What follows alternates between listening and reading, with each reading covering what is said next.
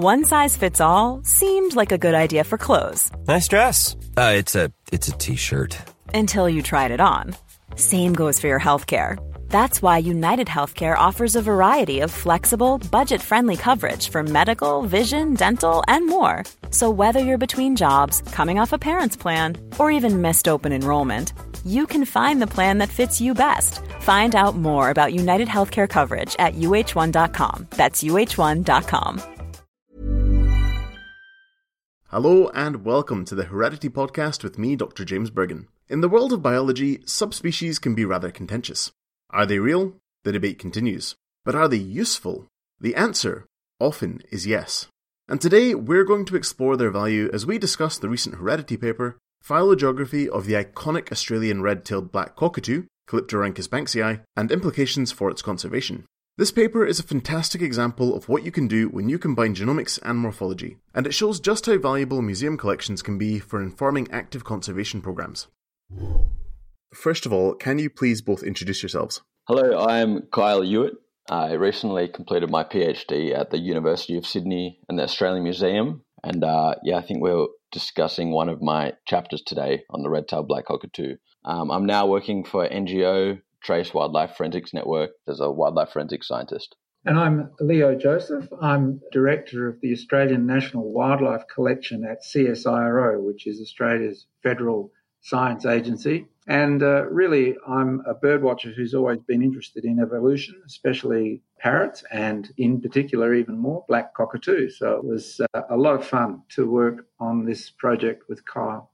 Well, thank you both for joining me. And as you both kind of mentioned there, this paper focuses on the red-tailed black cockatoo, which you describe as iconic, but it might not be that well known outside of Australia. So I wonder if you could just start off by telling us a bit about these birds and why they interest you.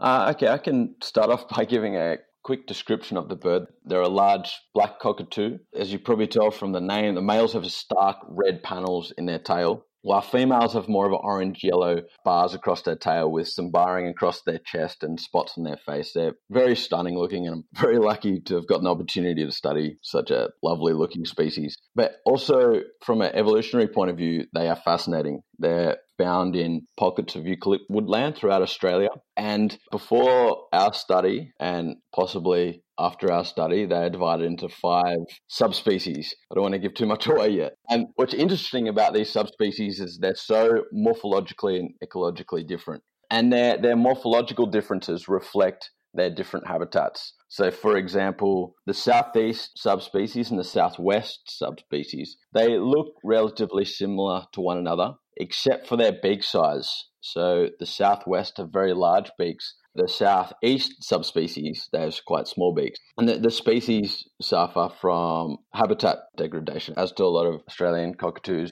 And this is because they rely on these old hollow-bearing trees. And as soon as you clear these trees, they lose their nesting habitat. And I believe sometimes they take 200 years to grow these hollows that these cockatoos rely on. So another reason why we wanted to study this species is because some of the subspecies are of conservation concern, mainly from this habitat degradation.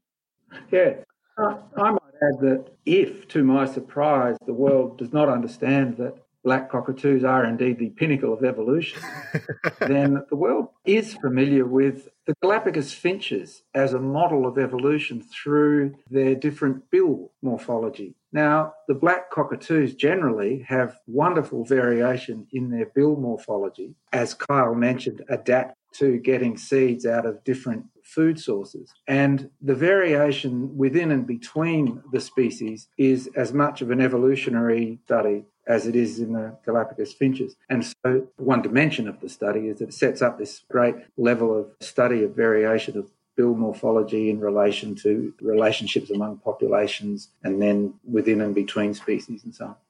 Yeah, the Galapagos finches came straight into my brain when you started talking about bill morphology. So hopefully lots of people listening will be aware of that and kind of understand its importance. And I guess you kind of mentioned earlier that this paper's kind of really focused in on this sort of subspecies diversity. And a lot of people listening might already be aware of this, but I wonder if you could just explain why it's important to look at this level of within species diversity when it comes to conservation. Yeah, so I guess to protect species genetic diversity, you need to consider the unique genetic units within the species. species, if it does indeed have any. And here we were kind of considering subspecies equivalent to evolutionary significant units, which is basically a unit that's used by conservation managers to manage their genetic diversity. So a big problem, which is getting focused on quite a bit lately in literature, is that many threatened species, such as the red-tailed black cockatoo, contain these isolated populations which are becoming relatively small. They have a relatively small effective population size. So small populations are probably going to suffer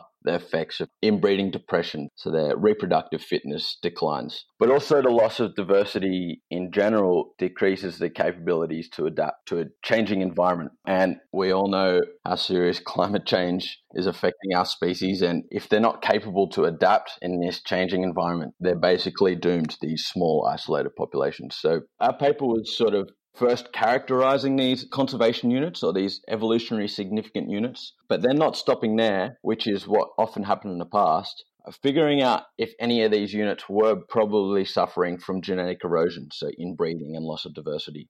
And then considering how can we boost their genetic health? How can we stop this genetic erosion? So in the past, when we characterized these conservation units, the management strategy was to keep them isolated, to manage them separately. But a sort of paradigm shift has emerged to how do we manage them together? How can we identify these at-risk populations, these small isolated populations, and if needed, boost their genetic diversity? So that's sort of what our paper aimed to do. And I think genetic problems often don't get taken seriously enough, or there's just not the genetic data to help the genetic diversity within a species. So hopefully this paper goes a long way to helping genetic problems in the red-tailed black cockatoo. Yeah, from my point of view of understanding the taxonomy and systematics of Australian birds, birds generally are pretty well known relative to groups like insects and enables you to ask different questions. And in the case of Australian birds, especially these widespread species, things we think of as species with a number of naturally fragmented populations, one can use the modern genomics and genetics techniques to better understand how the diversity is distributed across the landscape and indeed whether there's more than one species involved. You know, I was always interested in the red-tailed black cockatoo being studied in this way, but I was a little concerned that we perhaps didn't have enough samples from around its range to really do it properly. But as the world moved on into genomics, which allowed access to so many loci, when Kyle appeared and was wanting to study the red-tailed black cockatoo, he had the means to tackle the problem with genomics methods. So the number of loci that Kyle was going to be able to get at, coupled with the samples that we did have, supplemented with a few here and there, meant that the stage was set to finally look into how genetic diversity is distributed in this bird. And indeed, the nagging question in the background was, is it really one species? And so it was great that Kyle came along and said, let's do it. Oh, fantastic.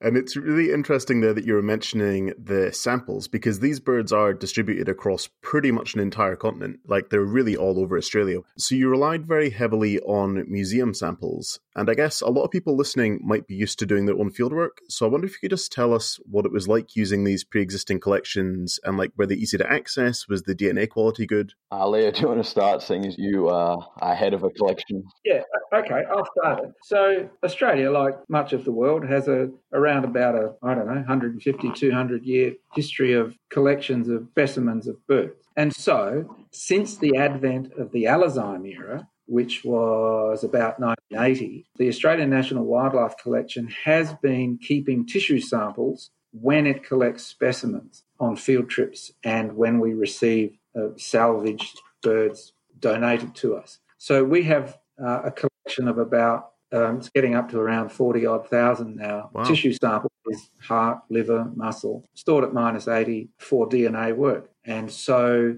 over those 30-odd years, red-tailed black cockatoos had been collected with all the necessary permits, of course, around much of its range. Most of the populations were represented.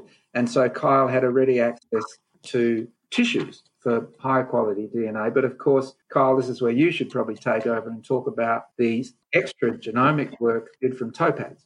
So Leo mentioned the revolution of genomics and being able to obtain thousands of genetic markers. But even more recently, we can now obtain these thousands of genetic markers in very tricky sample types. I'm talking ancient DNA, but more so museum samples. So study skins, so samples that weren't collected specifically for DNA. So in Leo's collection at the Australian National Wildlife Collection and a number of other museums throughout Australia, there was many of these study skins, so basically taxidermy birds.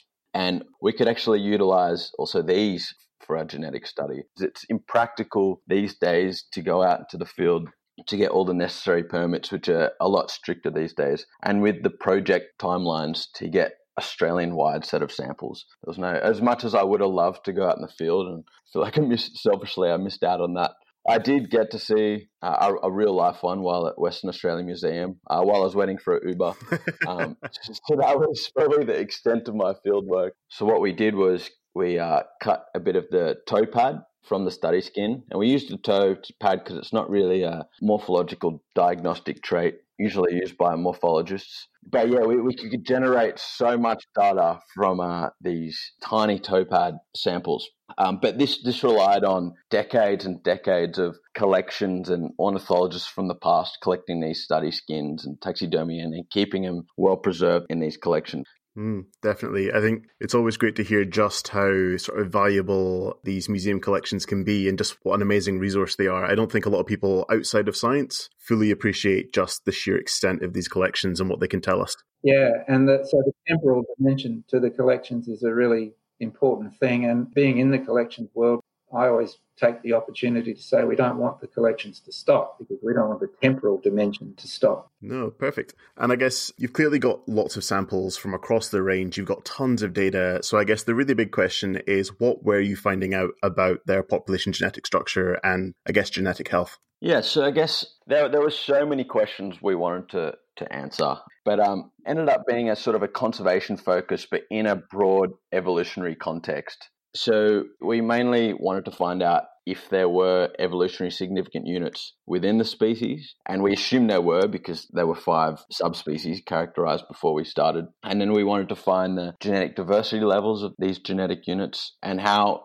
interconnected they were. So we found 5 very divergent evolutionary significant units, but these did not match the 5 subspecies, which I think Leo had some idea that would be the case, but yeah, I think there was some bets on what was going to happen before the genetic data came out, which made it a bit more exciting. So first of all, the inland subspecies, which sort of occurs across patches throughout arid inland Australia and in 5 distinct populations. We kind of thought that they wouldn't be sort of one genetic unit, but we weren't sure. They all look similar, but we did find that they were 2 separate evolutionary genetic units. So the one in Western Australia was actually more phylogenetically similar to another subspecies than it was to the other populations of that same subspecies. So they were clearly very different, but they do look quite similar. And we put that down to a case of convergent evolution. And is that mainly in their bilomorphology, you mean? Yeah, so their short, stumpy legs, their plumage, but yeah, mainly their bill morphology. But subsequently, after finding this genetic difference, one of the co-authors in the paper, who was an ornithologist and very good morphologist, he did find some subtle but distinct morphological variation between these 2 units. So that led to a taxonomic change. And one of the aims was to clarify the taxonomy of the species, but we weren't trying to find subspecies here. We're sort of trying to find the evolutionary significant units to help their conservation. But this is something we couldn't ignore. There was clearly this genetically distinct population in Western Australia that just didn't match the rest of its subspecies distribution. So we basically needed to give it a name. Leo actually came up with the name. It's Escondidas, which I believe you've been wanting to use for a while, Leo. Yeah. It means hidden in Spanish or Portuguese, referring to that this population was hidden in plain sight. So this subspecies was hidden in plain sight. So we knew it was there, but we didn't know it was so different to the rest of as it used to be named, Samueli. Oh, that's fantastic. Ryan Reynolds here from Mint Mobile. With the price of just about everything going up during inflation, we thought we'd bring our prices down. So to help us, we brought in a reverse auctioneer, which is apparently a thing. Mint Mobile Unlimited Premium Wireless. How to get 30, 30, bit to get 30, bit to get 20, 20, 20, bit to get 20, 20, bit to get 15, 15, 15, 15, just $15 a month? Sold! Give it a try at mintmobile.com/switch. $45 up front for 3 months plus taxes and fees. Promo rate for new customers for limited time. Unlimited more than 40 gigabytes per month. Slows full terms at mintmobile.com. Hey, it's Danny Pellegrino from Everything Iconic. Ready to upgrade your style game without blowing your budget? Check out Quince. They've got all the good stuff, shirts and polos, activewear, and fine leather goods, all at 50 to 80% less than other high-end brands. And the best part? They're all about safe, ethical, and responsible manufacturing. Get that luxury vibe without the luxury price tag. Hit up quince.com/upgrade for free shipping and 365-day returns on your next order. That's quince.com/upgrade. And I guess you started with 5 subspecies, and you've still got 5. They're just a very different 5. Yeah, so I guess I should elaborate on it. So we named Escondidas, which makes 6 subspecies, right? But the 2 northern subspecies distributed continuously throughout northern Australia, there was thought to be a subspecies divide at the Gulf of Carpentaria, but there was no genetic evidence of any genetic structure within this northern continuous population. So we synonymized that into just Banksii. It used to be Banksii and Macrorhynchus. So that brings it back down to 5 again. Fascinating. And I guess you've kind of already touched upon them a bit by discussing these sort of like evolutionary units, but I wonder what the sort of real conservation implications of this study are. Okay, well, there's 2 primary ones we discussed in the paper. There's obviously this elevation of Escondidas to a new subspecies and a separate evolutionary significant unit. It's quite a significant finding because now we need to consider this distinct genetic diversity. We need to prioritize conserving that genetic diversity. So basically what we've recommended is just an assessment of this new subspecies. So where exactly does it range? What exactly does it eat? And secondly, we wanted to identify at-risk populations, so populations that were potentially suffering from genetic erosion. And we did so. So Graptogynni subspecies, the one in the southeast, we know there's probably only about 1,000 individuals left, so the effective population size is going to be even smaller than this. And the genetic data matched this low effective population size, so it was by far the least genetically diverse. So it's very likely that this subspecies is suffering from the effects of inbreeding, so inbreeding depression, and it might not have the capabilities to evolve to a changing environment. So in the paper, we suggest how this can be augmented. So because it is such a small population and genetic erosion is inversely proportional to the population size, the genetic erosion is going to get worse and worse. And basically, if we do nothing to augment this genetic diversity, it's just going to dwindle. So we do suggest a strategy to rescue this genetic diversity by crossing it with another subspecies. There is a danger in this species of outbreeding depression because the subspecies are so divergent from one another. But usually outbreeding depression is very predictable and we can test for it. So I think this is something that definitely needs to get considered in the future and is getting considered. Yeah, if I can add a bit about southeastern subspecies Graptogynni, well, by 1980, almost nothing was known about that population. We knew they were there. And then I was lucky to be in some field work on that population during the 80s, and we learned a lot about their natural history. And like many black cockatoo populations, they're quite specialised in their food. So these ones in the southeast have 2 primary food sources. And so they have issues of habitat loss, habitat fragmentation. And so it's great that there is a research group out of the University of Queensland with Dr. Martine Maron looking into the conservation status of that population. And they've certainly been in touch with Kyle and us, wondering what are the implications of these results for how they should manage that population. No, fascinating. And I guess as you're talking there, I mean, it's obviously a fantastic study on this species, and you've been able to find out a huge amount of data about them that has really big implications for their conservation and their management. But I can also see quite a lot of parallels with tons of other systems and tons of other species. And hopefully people will now go and give it a read and try and replicate your methods. So I guess just to finish up, I wonder if you could remind us of the title of your paper and also tell us about anybody who deserves a mention in this work. So the name of the paper is the phylogeography of the iconic Australian red-tailed black cockatoo, Calyptorhynchus banksii, and implications for its conservation.